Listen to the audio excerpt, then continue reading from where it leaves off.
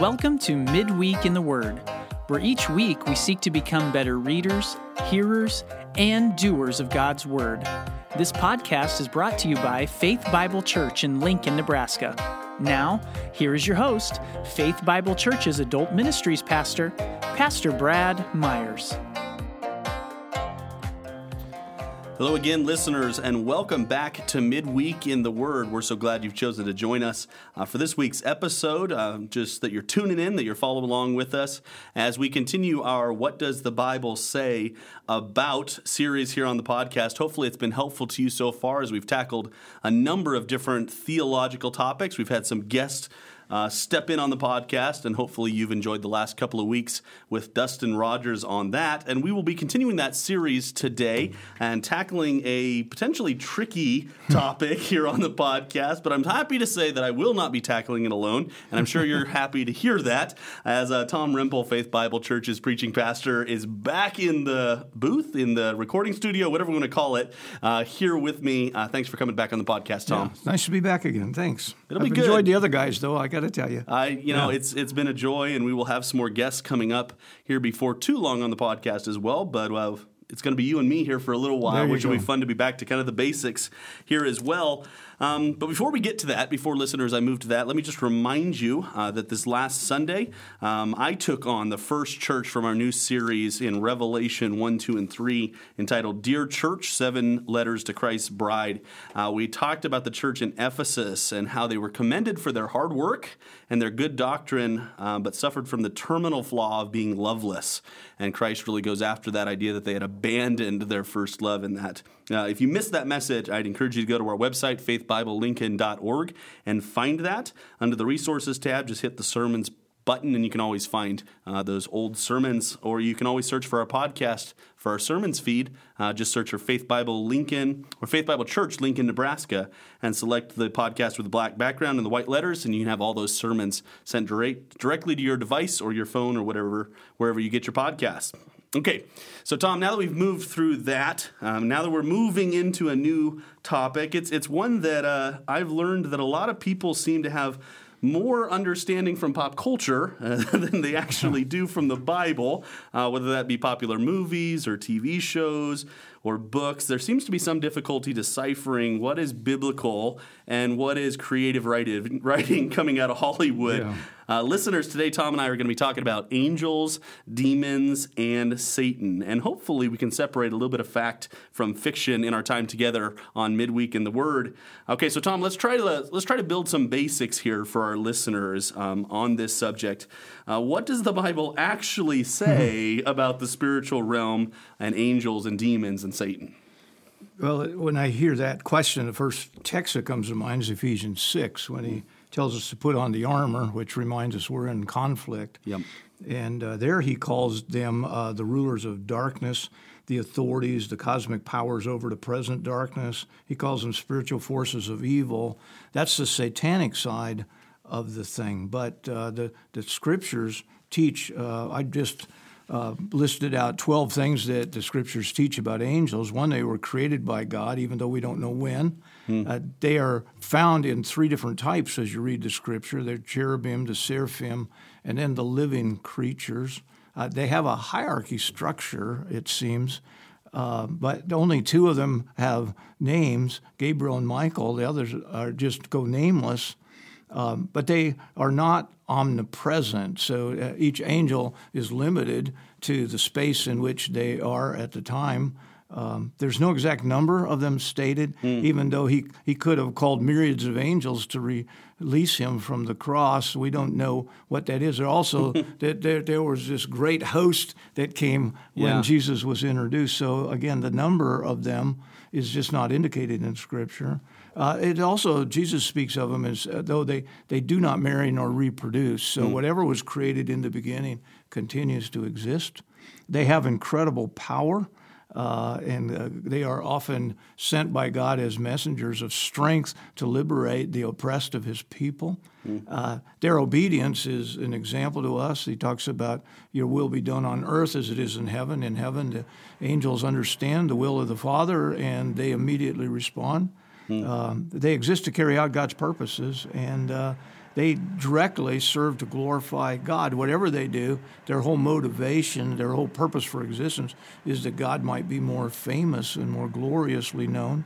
And they do the warfare with the demons, which that's the other side. So the biblical narrative is one of conflict between the forces of demonic powers and the representatives that serve the Lord.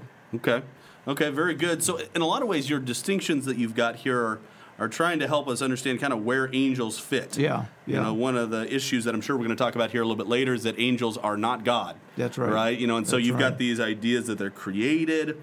There's a hierarchy. They are limited by space. They're not like God in that respect. But they do have a power and an ability, I mean, the spiritual nature of them, that humanity clearly doesn't have. Which is those are kind of the two ways we get confused. We think people turn into angels, right? That idea, you get your wings and all of that, or that the angels are kind of like God. And so we have these created beings, which I love the way you've described that are designed, that were created by God to glorify God and do so perfectly in heaven. Okay, so then you said you've got the flip side. You've kind of got the demons. So we're going to talk here about texts just in a second. But what of these things would you clarify or would you speak to of the 12 that would maybe be different or altered when it comes to the opposite side of the demonic beings? The demonic, their existence is exactly the opposite. I mean, their motivation is exactly the opposite. So where angels seek to accomplish or do the will of God, the demonic seem to resist it, fight back against it. Where angels are sent by God to protect the saints and the work of God, the demons, they see that as an opportunity for them, and so they attack. So it is always whatever it is that God has sent the angels to accomplish, the demonic forces, literally, fallen angels, I would describe them as, they seem to answer organizationally to Satan and to accomplish his purposes. And so wherever God's at work, the angels come along, or the demons come along to do exactly the opposite. So very good. Okay, so you've gone to Ephesians 6 on this. You know, we're talking, there's this spiritual realm that we tend to be mostly oblivious to in our scientific, secularized American society. We don't think about the spiritual realms in the way past generations have. So there's this reality out there. Where do we get some of these details that you're talking about from Scripture, even the separation of angels and demons? Where do we get those ideas? Well, I was just thinking through from Genesis to Revelation, and we're introduced perhaps to fallen angels in Genesis 6 when he calls them the sons of God, looked upon the daughters of men. There's classic. There's a lot of discussion about that. Listeners, we're not going to answer that passage for you here today. So maybe at a later date. We'll have a guest come and talk about that one of these days. There we go. But there's a possibility because that keeps coming up. Again, and then as you're going through the Old Testament, you'll periodically see the angel of the Lord, which is, as I understand it, is a theophany, a pre-incarnate appearance of Christ. But then you have the servant of Elisha who is panicked by the army forces, and Elisha, praise God, open his eyes so he can see, and he finds out that the host of heaven, the armies of heaven, have surrounded them to protect them. So you see it unfolding through the Old Testament. You see it in the Gospels, where Jesus takes the demon-possessed, he takes the demons on, he demonstrates his power and authority over them, and he gives the disciples that kind of power and authority as well. And then you get into the book of Revelation, and suddenly you see this radical unleashing of the powers, the demonic forces. So it's tied all through the Scripture. The interesting thing is that the Pharisees believed in all of that from the Old Testament. The scribes did, but the Sadducees didn't believe in the supernatural. They didn't believe that the angelic world existed, therefore they didn't believe in the resurrection and all of those supernatural things. So anyway, it laces the Scripture together, and it shows up on almost every page. Yeah, it's all across the text of Scripture, though ironically, and again, we're probably going to talk about this here in a second just a bit more, but ironically not giving us nearly as much information as we would like to know. No. But we do get these major categories. You know, one of the places that comes to mind, you mentioned the Gospels, is Mark 3, for me, where this altercation between the scribes and Jesus, and they accuse him of casting out demons by the power of Satan. And he goes, look, there's two camps here. Satan doesn't cast out his own demons. That's not how it works. And again, another tricky passage on the whole blasphemy against the Spirit. Yeah, the demons are not taken out by friendly fire. Exactly. So clearly there's two sides here. Yeah. Clearly they have opposite goals in mind.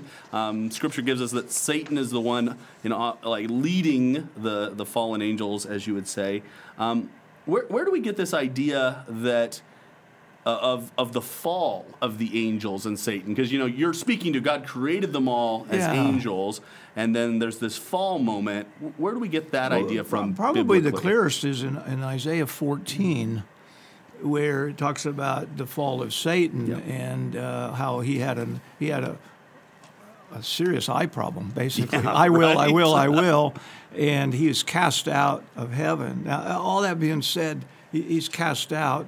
There are some that would take that as a prophecy of the fall of Nebuchadnezzar, the great king, and perhaps there's a dual fulfillment of this prophecy. But I think that's the clearest one. I've been working lately on the book of Job, and at the beginning of Job, it's Greg's going to teach that in the Old Testament survey class, but God calls for leadership council gathering, and Satan is among them. Yeah. And you're like, well, wait a minute. Scene, I thought right? he was thrown out, but clearly he's opposing whatever God is doing. So I think that's the fall. We can clearly see the opposition, and again, because the Scripture doesn't tell us when angels were created, it also doesn't give us the details about when that act of rebellion took place. Yeah. But as you take the Scriptures, it seems as though not only did Lucifer rebel, he was the third angel named. He would have been the highest ranking, but he's cast out, and you just leave Michael and Gabriel. But there were those who chose to side with him, that they liked what he stood for. Yeah. So very much like Eve liked what he had to offer, so there were angels who liked his act of rebellion and joined with him. Yeah. Yeah, listeners, let me just read that passage from Isaiah. You may be familiar that Tom is referencing Isaiah 14:12. How you are fallen from heaven, O day star, son of dawn. That description of Satan, we presume. How are you cut down to the ground, you who laid the nations low? You said in your heart, I will ascend to heaven above the stars of God. I will set my throne on high. I will sit on the mount of assembly in the far reaches of the north. I will ascend from the heights of the clouds. I will make myself like the Most High. Essentially, Satan's sin of pride. Lucifer, an incredibly powerful being in his own right, but thinking he could be God was his ultimate issue. And so we realize that someplace in between the temptation of Eve in the garden and the creation of angels, which we have no idea when that took place, we have the fall of Satan and all of those that went along with him as previously angels, and now we refer to them as demons. Though in a lot of ways, due to your description, very much similar to angels in their power and ability and things like that, just not exactly the right purpose anymore. And as soon as you say that, I think in terms of Paul's letter to the Corinthians, and he said that even Satan disguises himself as an angel of light. Yeah. So again, very similar in power and strength, but clearly the opposition, and not the support. That we tend to think Satan, the red guy with the pitchfork, and which maybe gets me to my next question. Which let me ask you there before I go too far down that road. Okay, so what are some popular beliefs about this area of angels and demons, similar to what we were just talking about, that you hear from people that aren't actually supported biblically, that come more from the pop culture and the ideas surrounding TV shows like Touched by an Angel and things like that?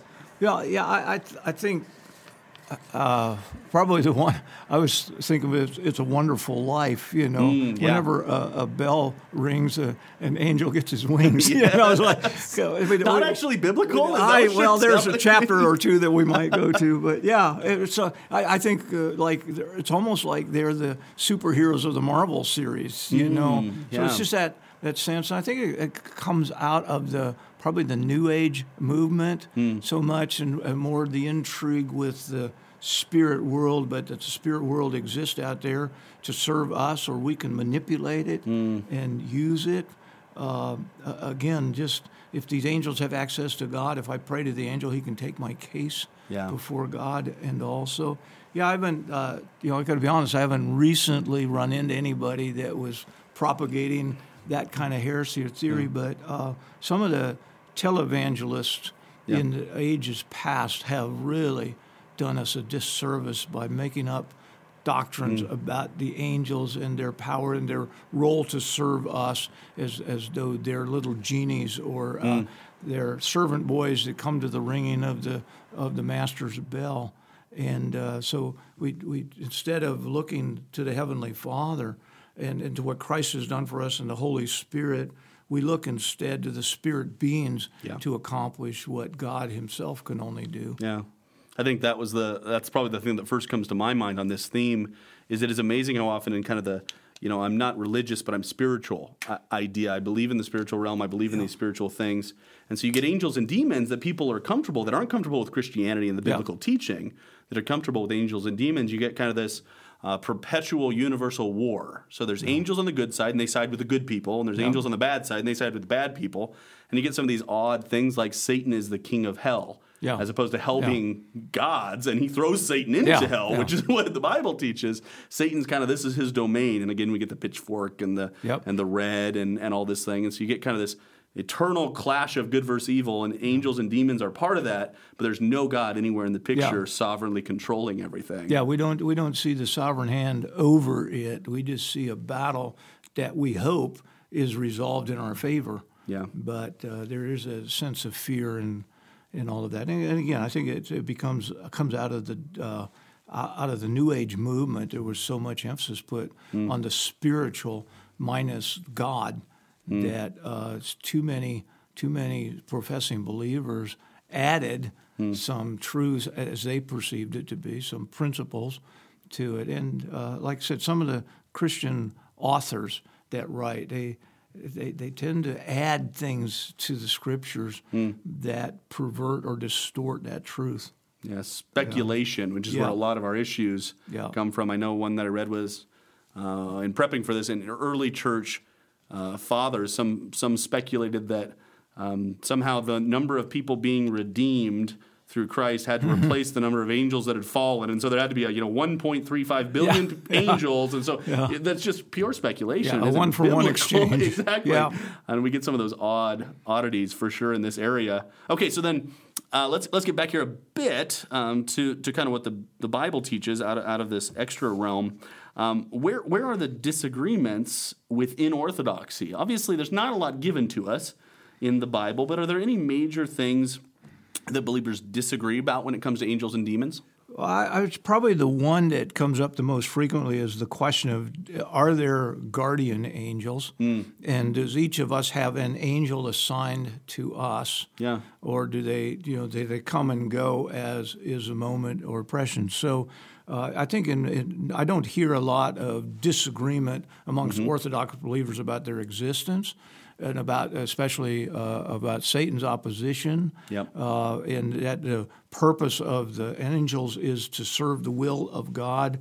But again, just that small twist on, can I summon my guardian angel in this moment? There are some that take that to the extreme. That idea that we have a specific angel to support us. And I want to say there's, correct me if I'm wrong, different people take different takes, specifically related to we see so much demon possession and demon activity in the Gospels, and most people, at least in the Western world, as we would describe it today, go, I don't see that. Yeah. And where's the difference? Help our listeners understand a little bit where that line comes from, too. Well, there is some discussion about can a believer be demon-possessed, or can he simply be, my take would be, he can be demon-oppressed. Yeah.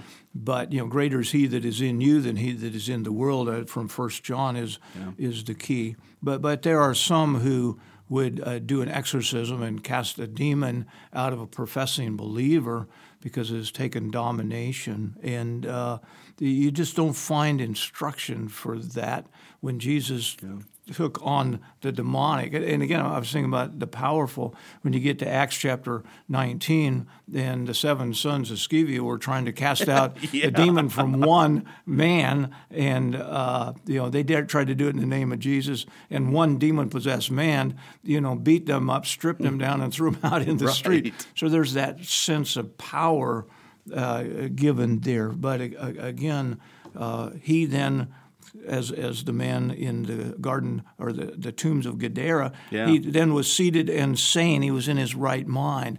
Once you come to faith in Christ, the demonic possession is broken, and there may be moments where the darkness. So that's why he says in Ephesians 6, put on the whole armor. Yeah. Because you are still wrestling against flesh, not against flesh and blood, but against principalities. Yeah. So we're still involved in spiritual warfare, but we don't have to fear being possessed. And that oppression idea, again, the fiery darts of the evil one, that is, that attack from the enemy is definitely something that we read in Scripture that maybe we need to take a little more seriously at times in our modern, sophisticated age in the West.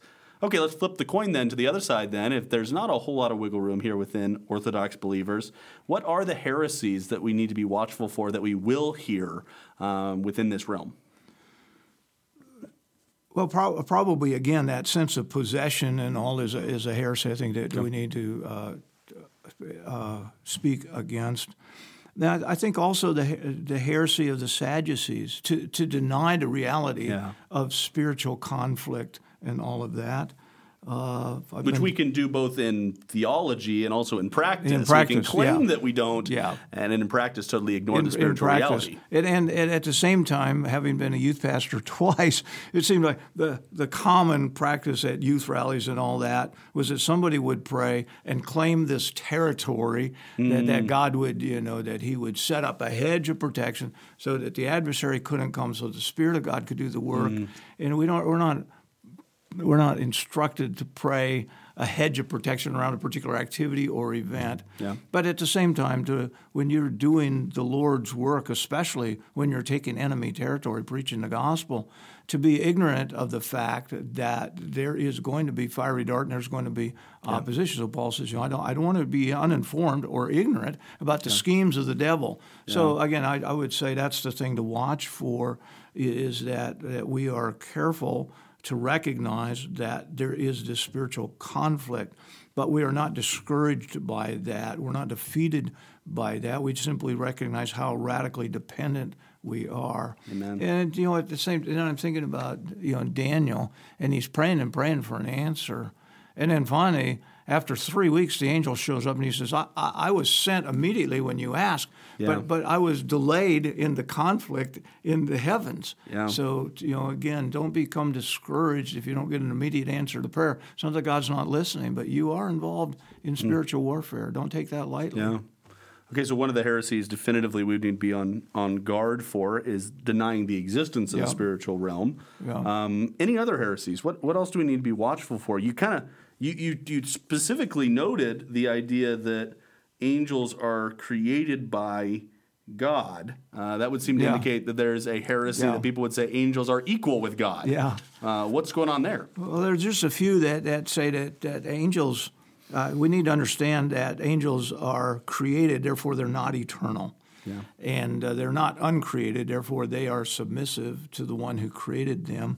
Another one is that we fear that they have unlimited power, and yet their influence, their realm, as it were, is limited by God's permission. I think again of Job, where he went to God and asked permission to afflict Job so that he could prove that Job only served because he was a blessed man. So again, they don't have unlimited power, and they are, as we've already said, they are not omnipresent. They are in a given space at a given time for a specific purpose.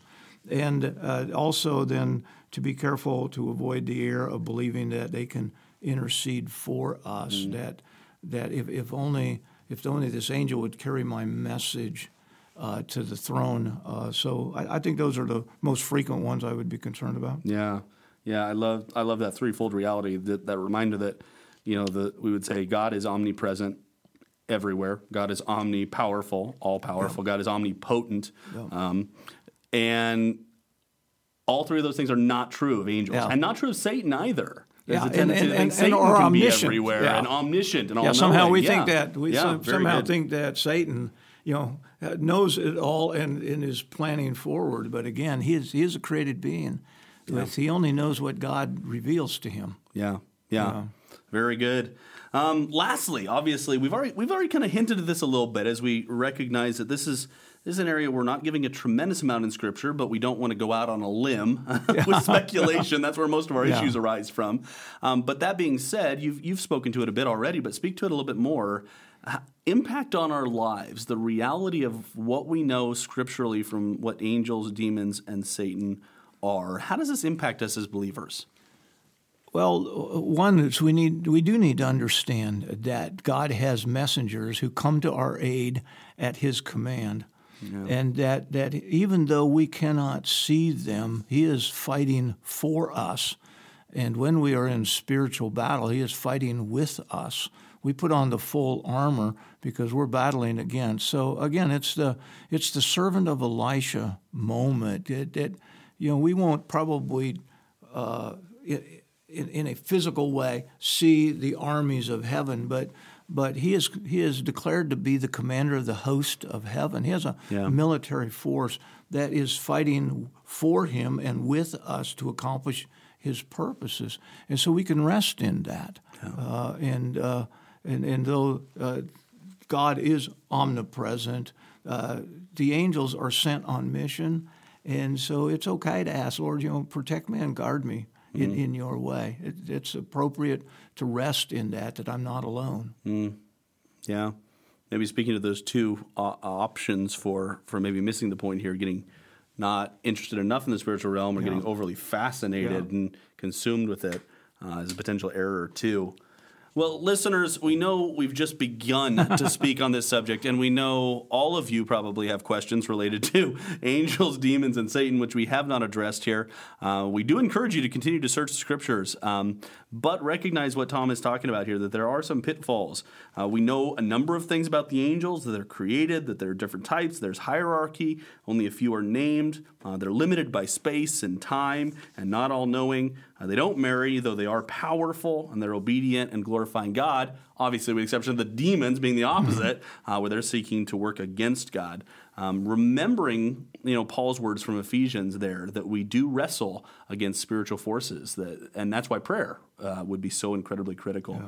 Keep an eye out for some of the heresies on this, denying the existence of the spiritual reality that is kind of out there. Also, the tendency to make angels and demons like God. Really be watchful for that, and the way people talk about the role of angels and demons.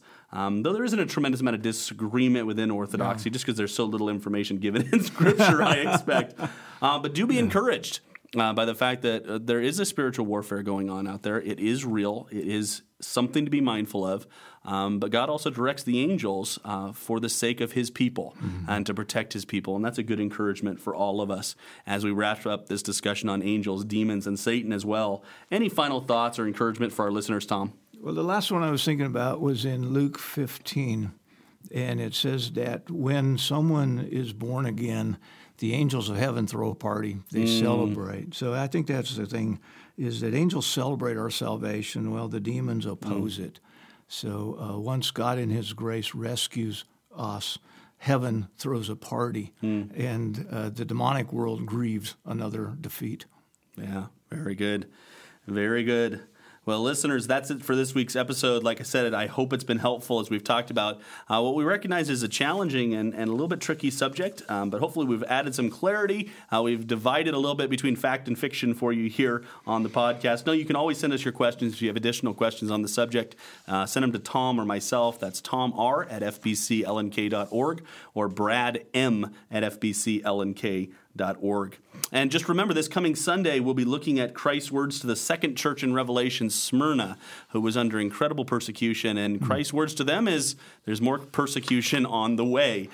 We do hope you will join us for that. I think it will be both challenging and encouraging to you, as we've got our two services at 9 o'clock and 10:30 on Sunday morning, and we hope to see you there. And thanks for joining us for this week's episode. Like I said, if it's been helpful to you, please feel free to share it, rate it, or comment on it to help other people find it. And we hope you join us again next week for Midweek in the Word. Thanks for listening to this week's podcast. To learn more about Faith Bible Church, please visit our website at www.faithbiblelincoln.org. You can also find us on Facebook by searching for Faith Bible Church, Lincoln, Nebraska, or on Twitter at the handle @FBC Lincoln. As for this week, we'll leave you with Paul's words to Timothy. But you, man of God, flee from all this and pursue righteousness, godliness, faith, love, endurance, and gentleness. Fight the good fight of the faith.